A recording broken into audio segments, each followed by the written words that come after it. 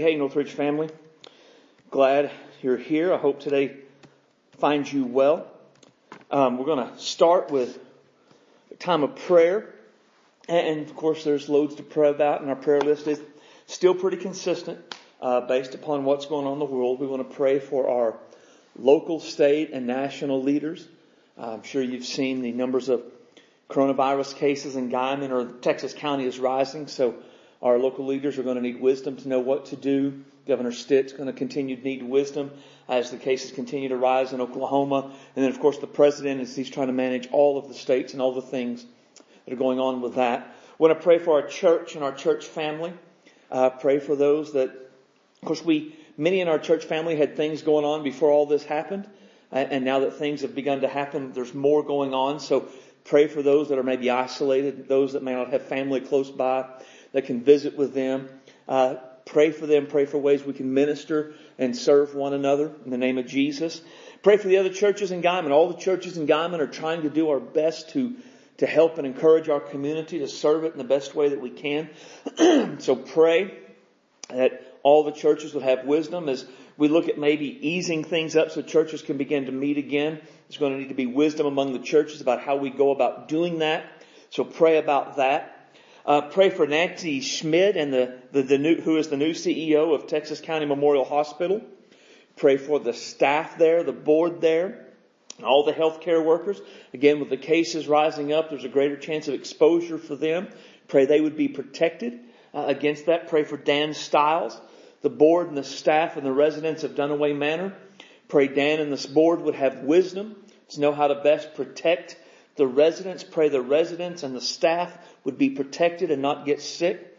Pray for our teachers, students, and local school boards as they try to decide what to do, particularly about things like graduation, how to do it, what would be the best way to do it for the students. Pray for those seniors who are missing out on a few things this year because of their senior year. Pray for those in our community who are classified as the most vulnerable, those that we may know who have prior health conditions, who may be elderly. Pray for them. Pray for those we know who are affected by the coronavirus. As the numbers really in town and in our country increase, more and more we're going to know people who are affected by this. So pray for them. Pray for those who are anxious and fearful. The higher the numbers rise, the more fearful people become. Pray for those people. And then pray people would turn to Jesus in this time of fear and uncertainty. That's our greatest prayer, is that in this time people would turn to Jesus and they would find in Him a shelter, a place of refuge, and a very present help in a time of trouble. Let me read to you from Psalm 19 and we will pray. Psalm 19 says, "The heavens declare the glory of God, and the firmament showeth His handiwork. Day unto day uttereth speech, and night unto night showeth knowledge. There is no speech nor language where their voice is not heard. Their line is gone out through all the earth, and their words to the end of the world. In them hath He set a tabernacle for the sun, which is as a bridegroom coming out of the chamber, and rejoiceth as a strong man to run a race. His going forth is from the end of heaven, and His circuit is to the ends of it, and there is nothing hid from the heat thereof. The law of the Lord is perfect, converting the soul. The testimony of the Lord is sure, making wise the simple. The statute of the Lord is right, rejoicing the heart. The commandment of the Lord is pure, enlightening the eyes. The fear of the Lord is clean, enduring forever. The judgments of the Lord are true and righteous altogether. More to be desired are they than gold, yea, than much fine gold, sweeter also than honey out of the honeycomb. Moreover, by them is your servant warned, and in keeping them there is much great reward. Who can understand His errors? Cleanse thou me from secret faults. Keep back thy servant also from presumptuous sins. Let them not have dominion over me. Then shall I be upright. I shall be innocent of the great transgression. Let the words of my mouth and the meditation of my heart be acceptable in thy sight, O Lord, my strength and my Redeemer. Let's pray. Heavenly Father, we love You today. You are great and awesome. You are worthy of our praise and worthy of our devotion. Lord, You are wonderful and amazing. You are glorious and in beauty and majestic in power. And God, You are far greater than our minds can comprehend. We Always, Lord, we ask you to open our minds to better understand your greatness, to loose our tongues so we can declare your greatness, Lord, both in prayer and in praise and in sharing with others how good and how wonderful our God is. Lord, help us in this time of uncertainty, in this time when things are hectic and chaotic, to see you. Father, the heavens declare your glory. And Lord, you are always at work in this world. Father, you are always doing things in our lives and in the world around us, and we just need eyes to see it. Help us to see what you're doing in us and through us and around us, God. Give us eyes to see that, and let us join with you in doing your will in this country and doing your will in our community. Help us to see, Father, your power. Help us to see your greatness. Help us to see your love and your mercy. Help us to see just you at work all around us. Guide these prayer requests that we've mentioned. Be with Dan Stiles and the board at the Manor. Give them wisdom to make good and godly decisions. Guide them to make the kind of decisions that would keep the residents and the staff safe. Don't let the coronavirus get in to make anybody sick in there. Keep them all well. Be with Nancy Schmidt and the board to have wisdom, to know how to handle things from the hospital side. Protect the staff. Keep them safe, Lord, as they are really right on the front lines dealing with people probably all the time who either have it or could have it. Keep them, Lord, from contracting it. Give them wisdom to be able to best care for the people of our town. God, our president and God, our governor and our local leaders, give them wisdom to know what you want done. Lord, have your way in all things. Bless our church. Guide us to be a city set on a hill. Help us to be, Lord, a beacon of hope in our community, and let there be hope, help, and healing through Christ shine out from us. God, all of our churches in Guyman, Father, to have wisdom to know what to do and how to do it, to best be able to minister to our people, to our community, and bring glory and honor to your name. We ask this in Jesus' name for his sake. Amen.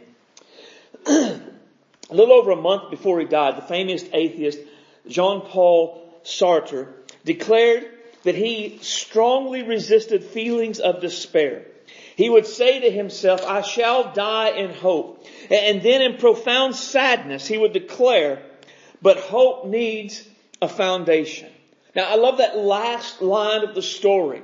Hope needs a foundation. We all need hope. We need it all the time, but right now is a time where we truly, desperately, we need hope.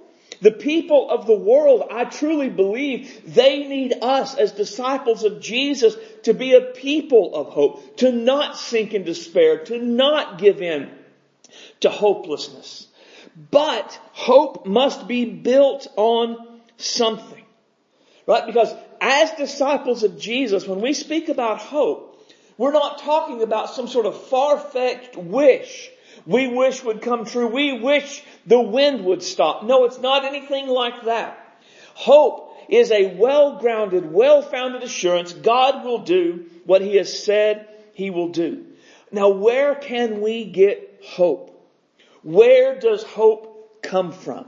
I'm going to try to answer those questions today. Open your Bible to Romans 15 and verse 4. I'm going to put the verse up on the screen since it's just the one verse. Romans 15 and 4 says, for whatsoever things were written aforetime were written for our learning, that we, through patience and the comfort of Scripture, might have hope. Title of the message this morning is The Foundation of Hope. Let's pray.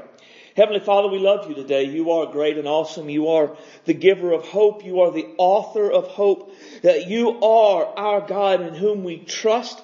And God, we know that you reign over this earth. We know that you reign in our life. We know that, Lord, nothing that's going on is outside of your control. And you are able to handle everything, even though it is so far beyond our ability to handle. Even though, Lord, even our national leaders cannot take care of what needs to be done. God, we know you can. So God, help us to have an eye towards you. Help us to have a heart filled with hope. Let us speak in hope. Let us pray in hope. Let us live in hope. And Lord, let us get our hope from you and from your word. Let it not be some sort of far-fetched dream we wish would come to pass. But Lord, let us be sure our hope is built upon what you have said. Fill me this morning with your Holy Spirit. Give me clarity of thought and clarity of speech. Help me to speak your words and your ways. Let your word work in our lives. Let it convict us where we need convicting. Let it strengthen us where we need strengthening. Let it encourage us where we need encouraging. Use this time we have to draw us closer to you and make us more of who you want us to be. We ask in Jesus' name. Amen. Now, hope, as we see here, comes from Scripture. All that was written in Scripture was written for us, for our learning. So, from patience and from the comfort of Scripture, we would find hope. Right? So that the key truth is the Word of God is the foundation of our hope from God. The Word of God is the foundation of our hope from God. And I want to give you 3 reasons or 3 ways that the Word of God gives us hope from God. It becomes the foundation of our hope from God. First is God's Word reveals the Almighty God. Right? God's Word reveals the Almighty God. Now, the idea of God being almighty or all-powerful, it's not a new concept. We are all familiar with it. If you have read through Scripture at all, you find it talking about this in so many places. Our God is in the heavens and He does whatsoever He wants. Right? Our God rules over the nations. He reigns over all things.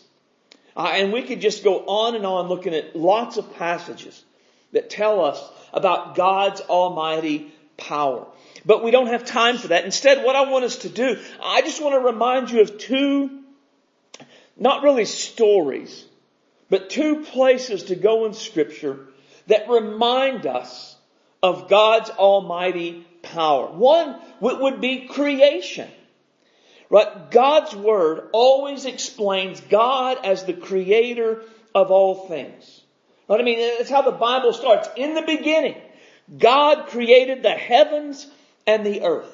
Right? And I love that because the picture is there was nothing but God. And then God decided there needed to be stuff, and God made the stuff.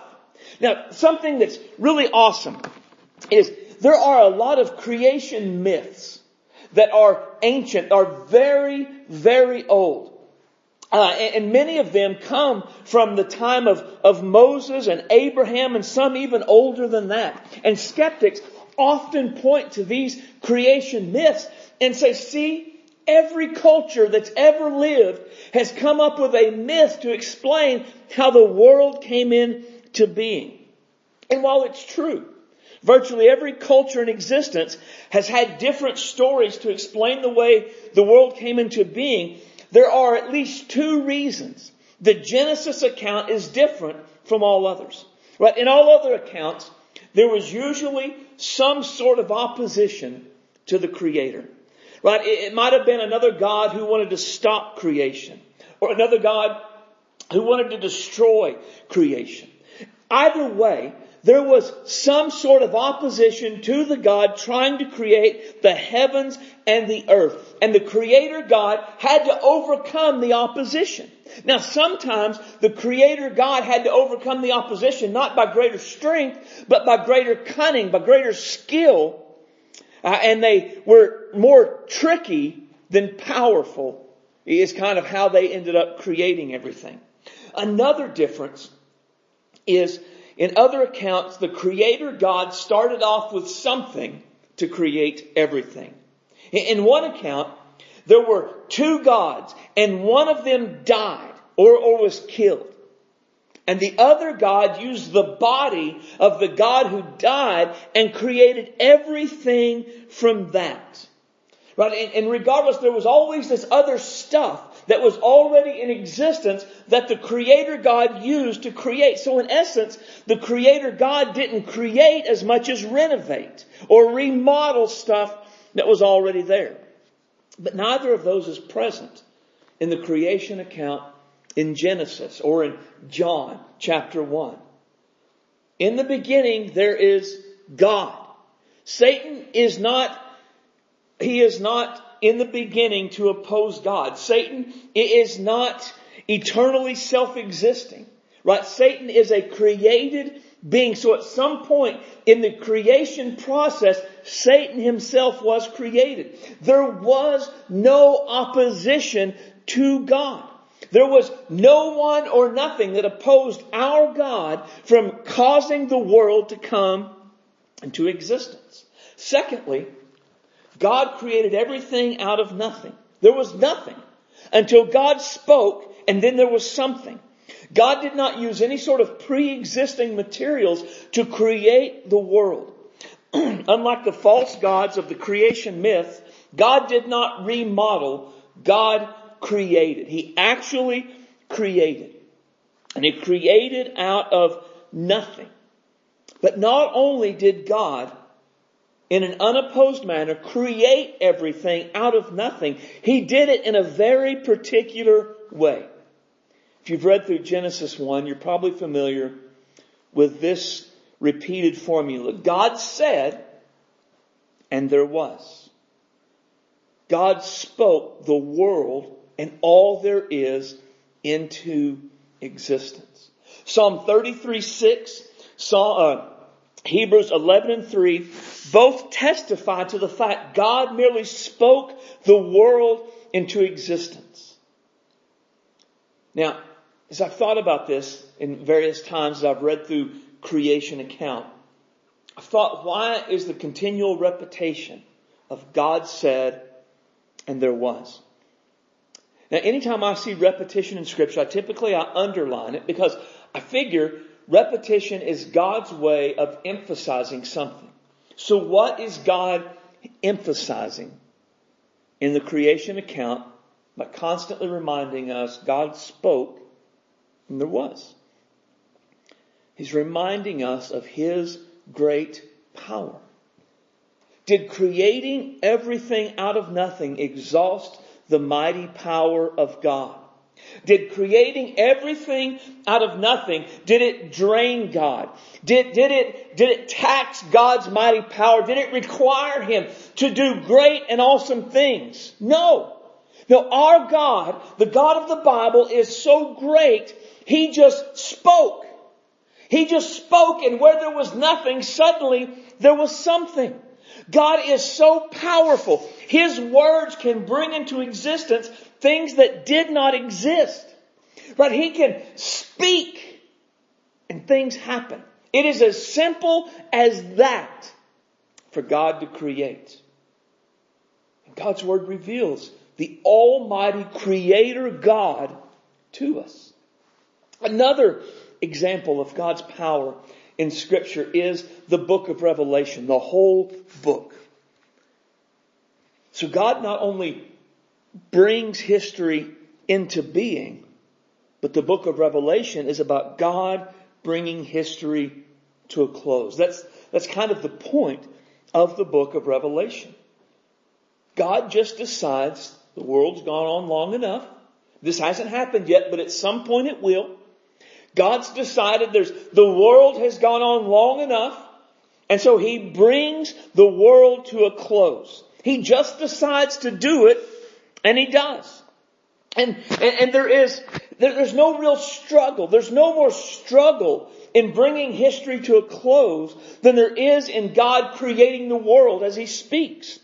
When God determines it's time to pour out a measure of His judgment, He just does. When God determines it's time for lightning and thunder to come upon the earth, it just does. God causes a star to fall upon the earth just because He wills it. God causes the sun to burn super hot because He wills it. God causes weird animal-like things to come upon the earth just because He wills it. God does it, and none can oppose Him. Even there's this period of time in Revelation where the Antichrist reigns on the earth, and it seems as though he has all power and he is the great power, but it's an illusion. God's Word says that this power, this authority was given to Him. Who gave Him that power? Who gave Him that authority? It was God. And then when God decides the Antichrist has reigned on the earth long enough, He just conquers him and tosses him into a pit for 1,000 years. And he gets out in 1,000 years, but who let him out? Well, it was God. And he musters up the Antichrist, the Satan. He musters up this one final assault against God. But it's not this great and mighty battle where God barely wins. It's just God decides He's had enough, and He destroys him with the words of His mouth, and He takes Satan and He tosses him into the lake of fire where he will stay for all of eternity. Throughout it all, God just does it. Now, from the perspective of earth, the devil seems to be a great adversary from the Lord. But from God's perspective, not so much. The book of Revelation is not the story of Satan's last hurrah. And he almost wins, but thankfully God overcomes. The book of Revelation is the story of how God pours out a measure of His judgment on the world before bringing history to a close. And fully bringing the world and Satan and the demons included into judgment. That is a powerful, powerful God. Scripture, the Word of God, reveals the Almighty God to us. So how does God's Word revealing the Almighty God to us give us hope from God? Because the God of creation and the God of revelation is the God to whom we pray. When we pray, every time we pray, we are praying to the God who spoke the world into existence. When we pray, we are talking to the God who will one day bring history to a close and will just do it. We're talking to the God, Paul will say in Ephesians 3:20, is able to do exceedingly abundantly above all we could ask or imagine.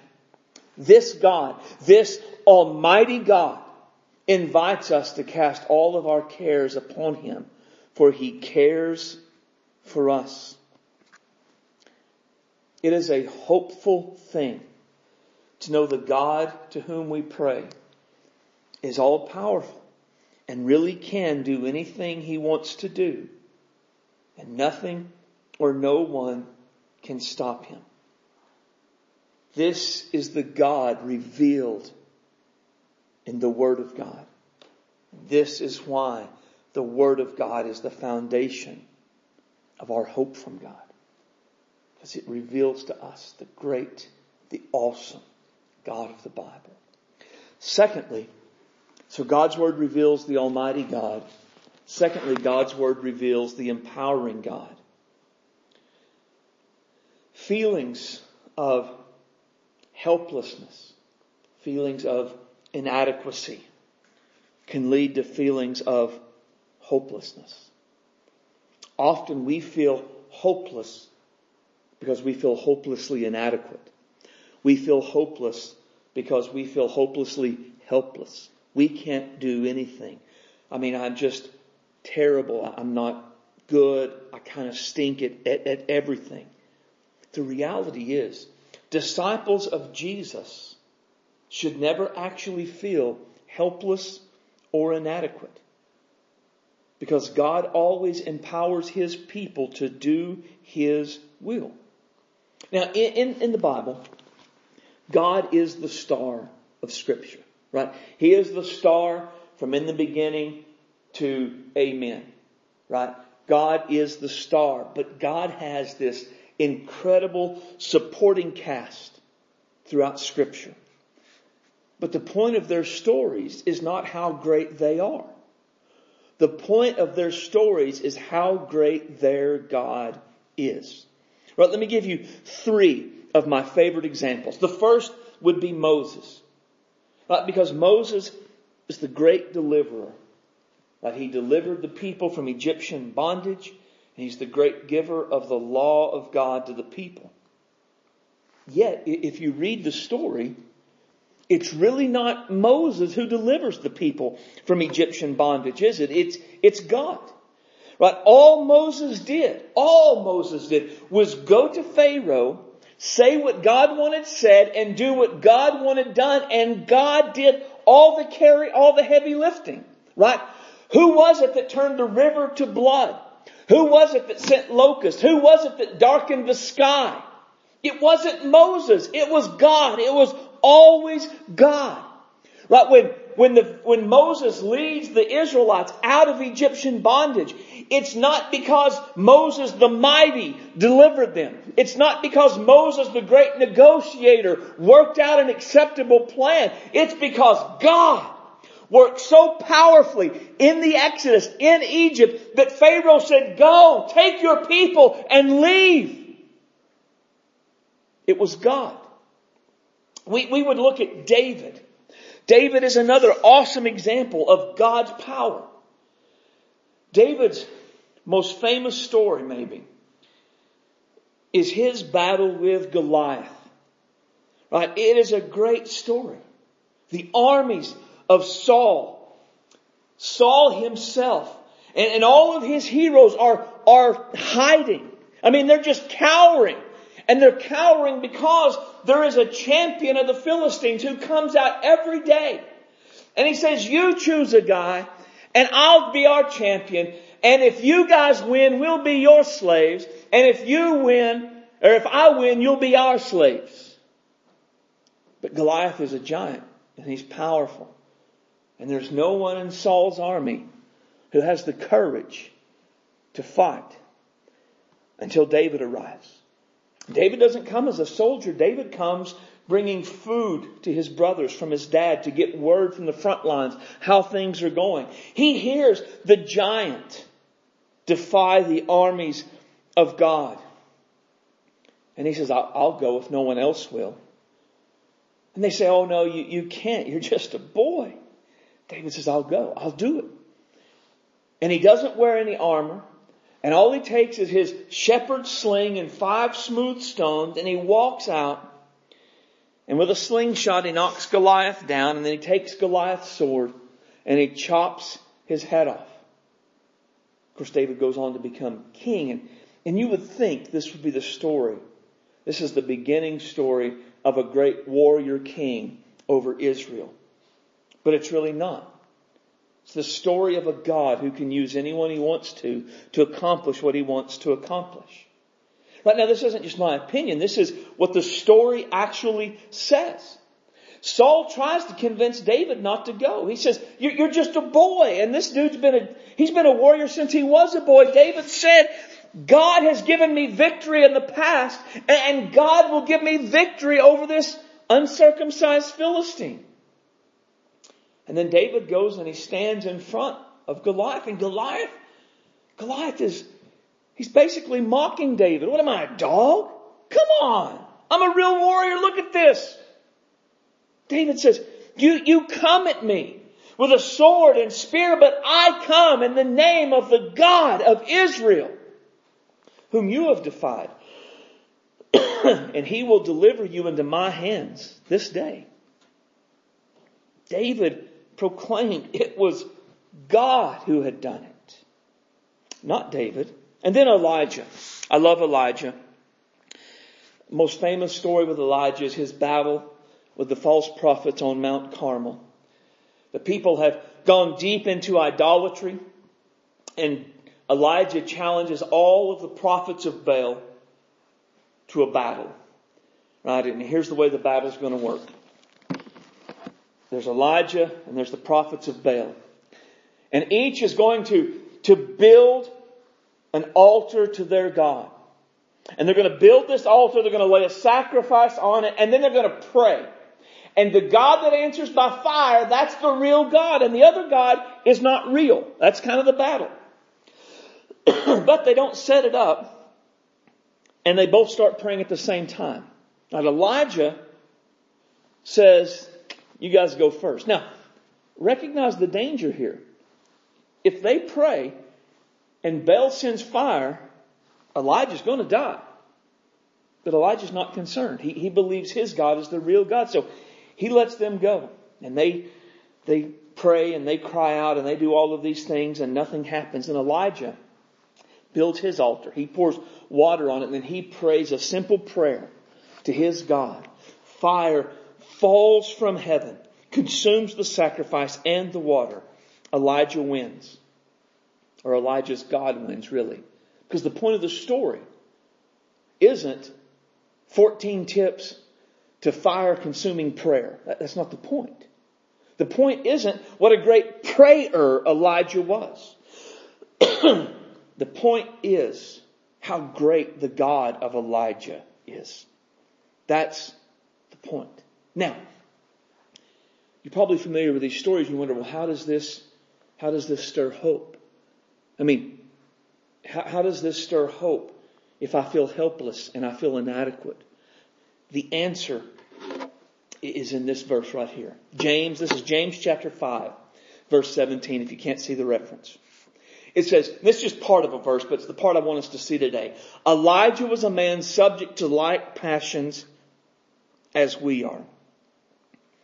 Here's what this means. Elijah was not a spiritual X-Man. He wasn't a superhero. He was a person just like us. He had the same kind of nature you and I have. He dealt with the same kind of issues you and I deal with. He was just like us. And what's true of Elijah is true of all the heroes of the Bible outside of Jesus. Think about Moses. Moses did lead the children out. He did give the law. But what did Moses first do when God said, Moses, I'm calling you? Did he say, Amen, Lord, it's about time? No. He said, whoa, who am I? Exodus 3 and 4. Right? I mean, he gives this long list of excuses. There's a bush on fire. It's not being consumed. God is talking out of it. He knows it's God. And God's saying go. And he's like, whoa, I like the idea of you delivering them. But me? Who am I? I'm not a good talker. Won't nobody believe you sent me? Oh, and then finally, God keeps giving him answers to his excuses. Who am I? I'll make sure. I mean, he's just constantly, God's like, it's me. You're not what's important. I am. And finally, Moses just says, no, send somebody else. I don't want to go. Moses was just an ordinary guy who was afraid of doing what God wanted him to do. Right? And on top of that, Moses had anger management issues. Why was Moses in the wilderness tending sheep anyway? Because he got mad and he killed somebody. 2 somebodies. When Moses was up on the mountain receiving the 10 Commandments, I have a tickle in my throat. It's not anything else. He comes down. The people have gone crazy worshiping the idols. What did he do? He smashed the 10 Commandments. So are you someone that maybe you're afraid of doing God's will? Or are you maybe afraid of doing the things you think God wants you to do? Do you have a struggle with your sinful nature? Maybe your anger? You are just the kind of ordinary person God can use and wants to use to accomplish His will right here in our community. Or what about David? When God first chose one of Jesse's sons, did Jesse say, oh yeah, you mean David? That's the dude you're looking for. He didn't. In fact, when Samuel said, get all your sons together, Jesse didn't even send for David. And God told him, Samuel said, it's not any of these. And he said, do you have another son? And Jesse's response was, well, yeah, but just David. It's kind of like, yeah, but it can't be him. But it was him. And then, we know about David's incident with Bathsheba. Not only did he take a married woman, not only did he sleep with her, he tried to cover up her pregnancy by having her husband come back. And when her husband came back and wouldn't go into his wife, and it was going to be exposed that she was pregnant and Uriah had been gone, David wrote a letter. And he gave it to Uriah. And it was Uriah's death warrant. He had Uriah murdered. And then if you read the Psalms, how many times How many Psalms are David's? And how many of those does it start off with something like, my God, why have you forsaken me? And David dealt with depression and discouragement and doubts about God. And yet, he was a man after God's own heart. So are you someone that maybe the rest of the world overlooks? People would say, oh, you couldn't be someone God could use. You have a past and a history that's not so good. You've made terrible decisions. Do you wrestle with doubts? Do you struggle with depression? You are just the kind of ordinary person God can use to accomplish His will in our community. And finally, Elijah.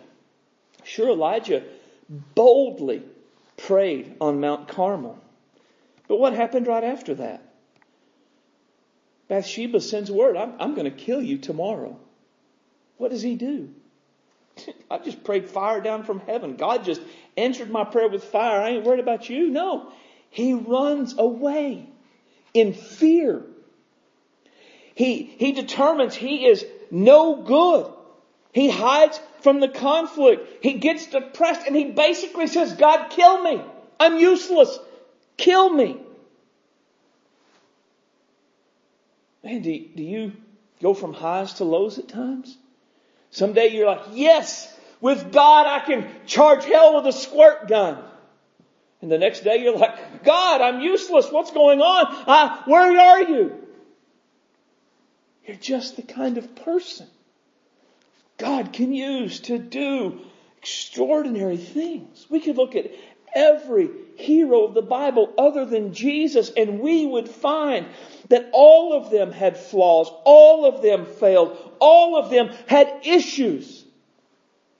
None of their stories were about how great they were. Their stories were all about how great their God was. That's the point of all of them.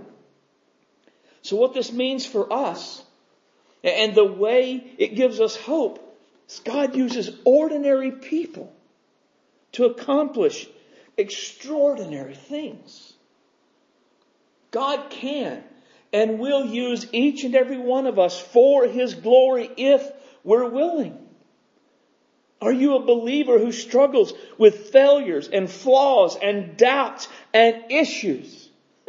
Then you are just the kind of person God can and will use to accomplish His will in Guyman and Goodwell and Hooker and Texhoma and anywhere else He would choose to send us. Your ability, my ability, to do what God wants done, it's not based upon our being great. God is great. Our sufficiency is not based upon us. It is based upon the goodness, the greatness, the grace, and the power of Almighty God, who empowers His people and makes us sufficient so we can do all the things that need to be done. Our sufficiency and our ability is always from God and never from us. This is the God revealed in the Word. And it's why the Word of God is the foundation of our hope from God. And then finally, so we have God's Word reveals the Almighty God. God's Word reveals the empowering God. God's Word finally reveals the Son of God. One of the more common criticisms we hear about Christianity, about God's Word in particular, is it makes people feel bad because it paints a negative view of humanity. Is that true? Does the Bible give us a very negative view of humanity? Well, before we make a decision, let's look at a passage. Turn back a few pages to Romans 3, verses 10 through 18. It's too much to put on the screen and be able to read, so just turn there if you have your Bible. Here's what Romans 3, verses 10 through 18 says.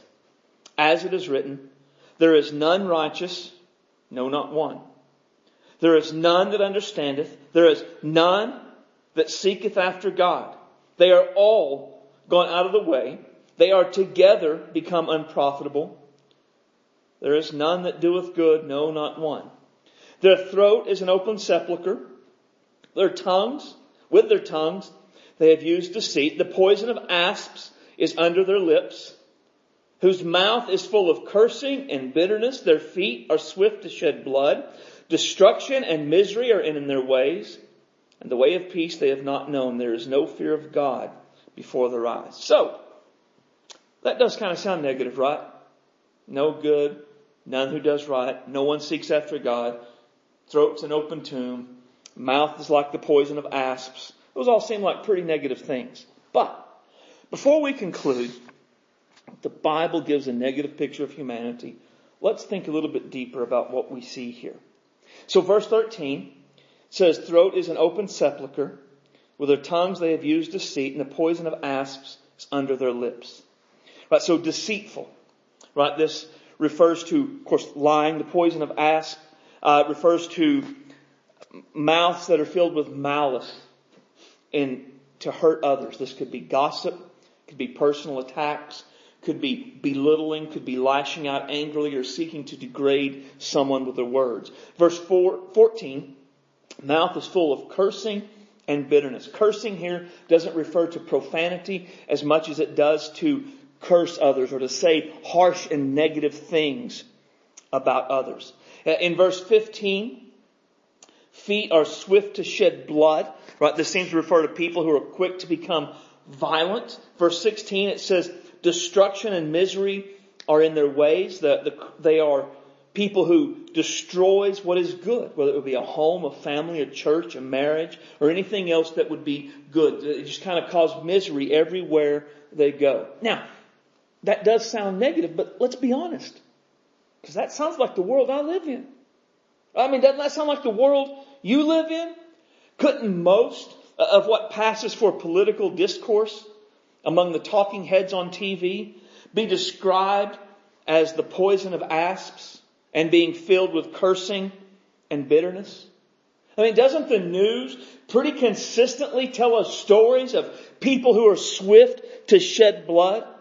Don't we see people with whom destruction and misery seem to be a natural part of their lives? Aren't we constantly bombarded by stories about people who don't seem to know the way of peace, but just make everything and everyone miserable? I mean, isn't that the world out there? Well, of course it is, but let's bring it even closer. What about our immediate world? Don't we see the same sort of things among the regular people just in our community? I mean, don't we know loads of folks who just don't seek after God? They see no need for God or for Jesus at all. Don't we know loads of folks who live lives of open sin and there is just no fear of God in their eyes? But let's bring it even closer. Let's meddle a bit.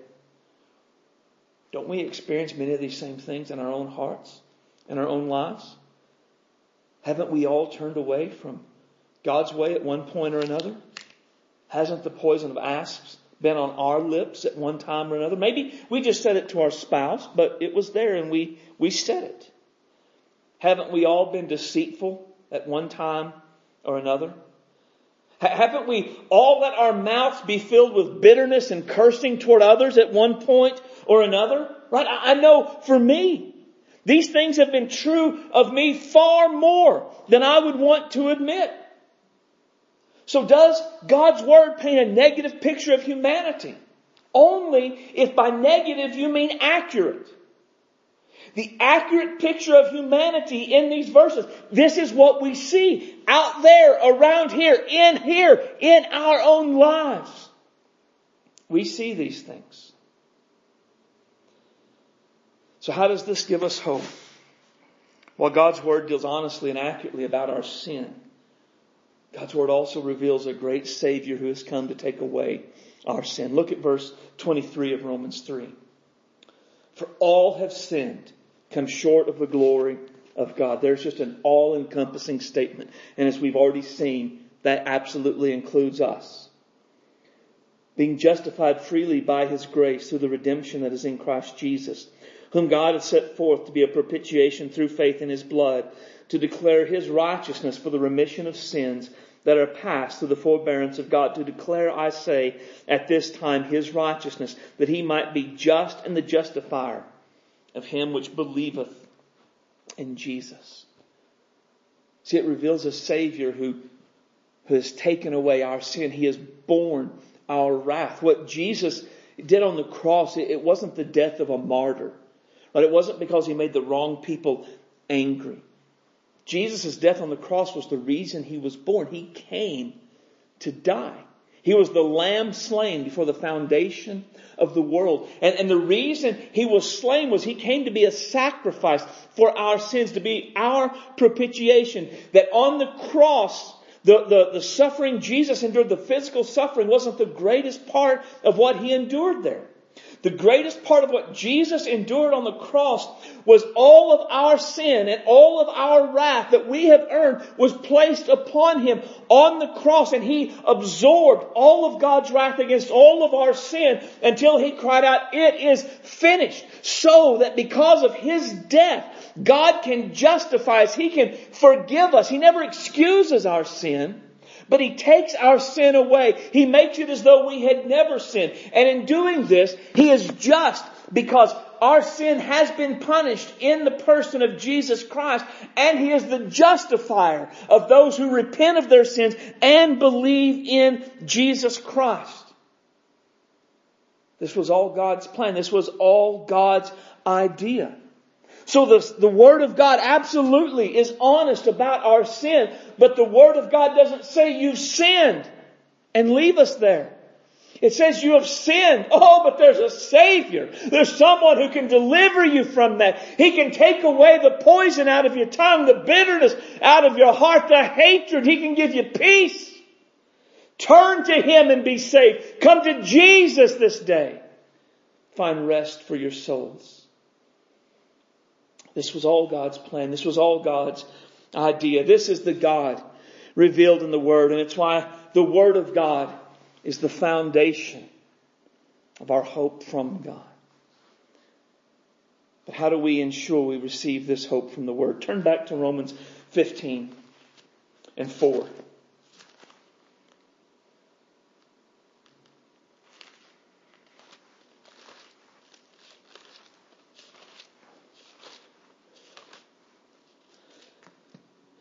Whatsoever things were written aforetime were written for our learning, that we, through the patience and comfort of Scripture, might have hope. Let me give you 3 actions to take to be sure we're receiving hope from God's Word. Number 1 is believe Scripture. It's pretty basic. There's no way Scripture can give us comfort and encouragement and hope unless we believe it's right, unless we believe it's real. We have to believe that.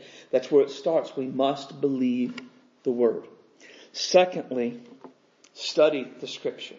These things were written for our learning. How are we going to understand what was written? And it's for our learning. We must study Scripture.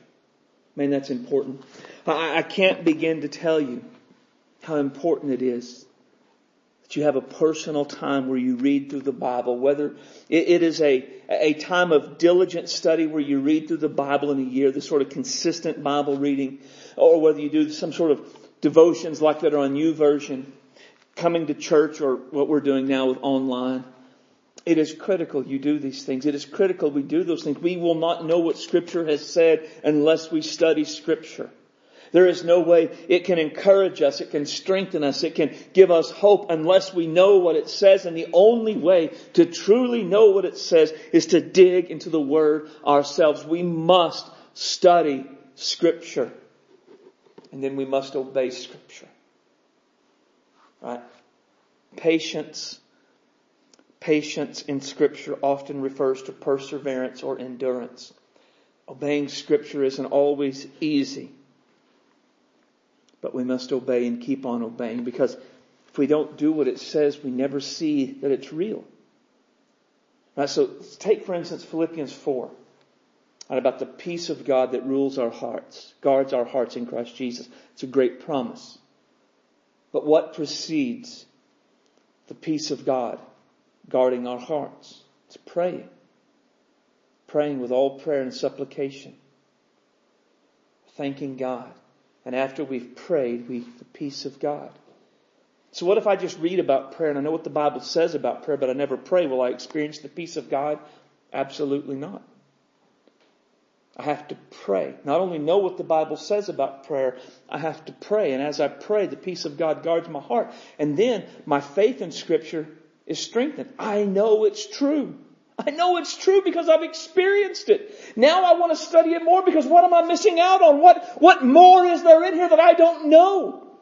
And I study and I see new things I need to do. And as I do them, I have new experiences with God. And my hope is strengthened. And it becomes this consistent, continual cycle. Obedience in this kind of cycle won't be a burden. It won't be a have to. I'll want to. I want to pray because I know there's peace. I want to study because I know there's hope. I want to be holy because I know I'm closer to Jesus in that way. I want to do it because I love my Lord. Oh, friend,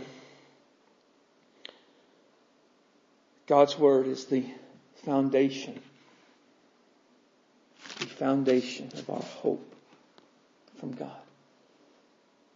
We have to believe it. We have to study it.